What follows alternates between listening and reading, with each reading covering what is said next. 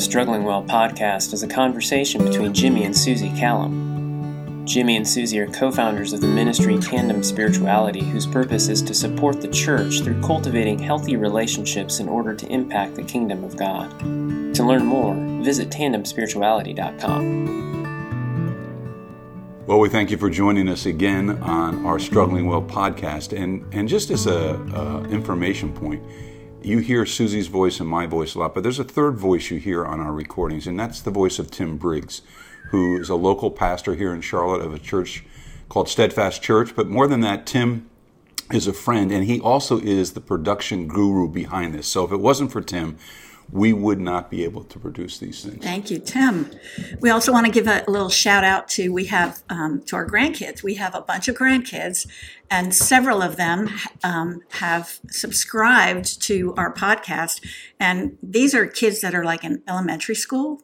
The ones I think that have subscribed, the older ones are busy with their lives. We get that. But one of our grandkids in particular gave us a 5-star rating, which we love. So thank you, J-Dub. We love you. Yeah, and I don't know, maybe the only 5-star rating in the history of Struggling Well.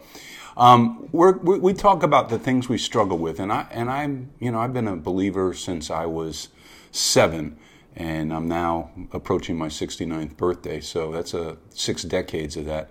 And one of the places I've always found myself struggling in the Christian life is with prayer.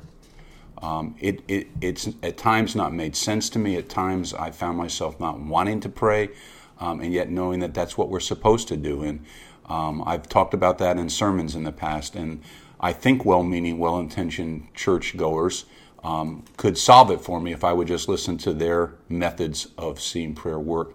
But I don't think I'm alone in the struggle with prayer. It at times is hard to understand this all-knowing, all-powerful God.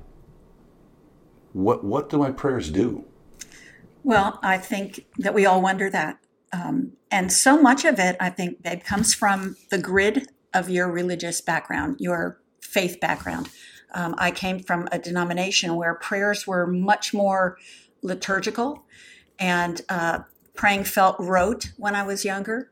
Now, I've come to really enjoy the prayers of the Puritans and other people's written prayers. But I think when we pray, we're afraid that it's just hitting the roof, the ceiling even, and not going anywhere. Yeah, I mean, again, our different backgrounds growing up, but in my background, a written prayer was an anathema. You prayed from your heart.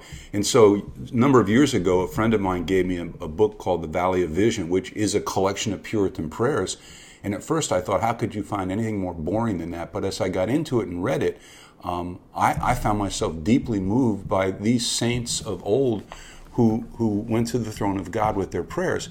The other struggle for me, though, Susie, is I think sometimes we turn the things we desire into demands. And again, I think some of that comes out of the church culture that I've been a part of, where it feels like at times we feel like we're going to gang up on God. Yeah. We're going to have an all-night prayer meeting. Why? Well, we're going to kind of force God's hand, or we're going to do an unbroken prayer chain for 5 days, or whatever it may be. And in that, it feels like we're saying to God, you've got to do this because look at how many of us are praying. And I don't think that's what Scripture teaches. Lately I've been listening to people as they pray, myself especially, and realizing that a lot of times when I pray, what I'm doing is I'm telling God what, like you said, demand. I'm telling him what I want him to do. And it's really not about, I'm not really worshiping him or even acknowledging who he is. I'm just trying to tell him what I want. And sometimes if I'm real tearful and wrestling in a hard way, that feels like for sure God's going to hear this because my heart is broken and he needs to pay attention to that. Yeah, and you mix into all of that this sense that I don't know that we realize the promises of God are very few, and sometimes our prayers turn into what we want and think that God has promised that to us, but he really hasn't. C.S. Lewis, one of the guys that I just obviously love his writings, when he married Joy after being a bachelor for years, and she developed cancer and ultimately died. And the struggles that Lewis had with faith in God and that. And he said this to a friend. He said, "I pray because I can't help myself. I pray because I am helpless. I pray because the need flows out of me all the time, waking and sleeping. It doesn't change God, it changes me." Yeah. And that to me is the idea that I want to pray according to his will, not according to my will, but according to his will. And that's many times where I find myself up against the struggle. I know what I want. Yeah. And that's not something he's necessarily promised. And if I can be honest here, I probably in the last 4 years have come through a season where I struggled to pray for a couple of reasons. One, it was like, that feeling of why bother? I mean, is he going to do anything? Right.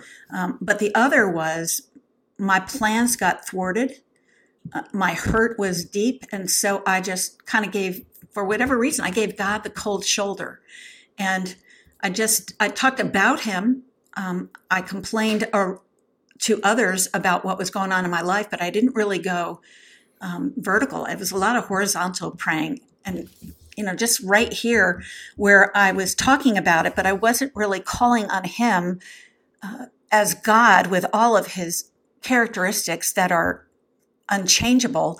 I just got mad. I just got angry. And I thought, well, I'm just going to, forget it, God. You didn't respond the way I thought you should respond. Don't you know that my heart has been turned towards you? It feels like you've turned your heart away from me.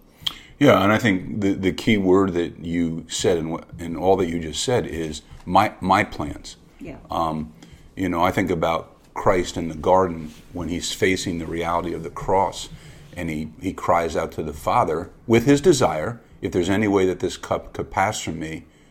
That was his desire. But then he says, but not my will, but your will be done.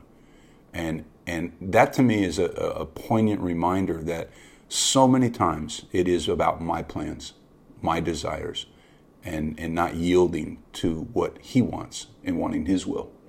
And there's so many prayers in Scripture that we can refer to. And I've spent a great amount of time in the Psalms, and the Psalms of Lament in particular. And just want to read to you bits out of Psalm 77 because it's a bad day for the psalmist. Not just a bad day, it's a bad season, hugely bad. And he says in Psalm 77, I cry aloud to the Lord.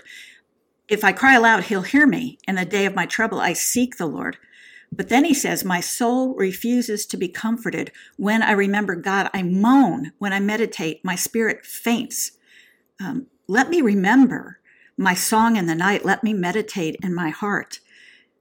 So the psalmist is being very raw there. And the Psalms of Lament they're very full of raw emotion. But he's saying what we feel so much, but we're even afraid to say that is, God, I'm crying out loud to you. Hear me. Does the psalmist think because he's crying loudly that God's going to hear him? I don't know.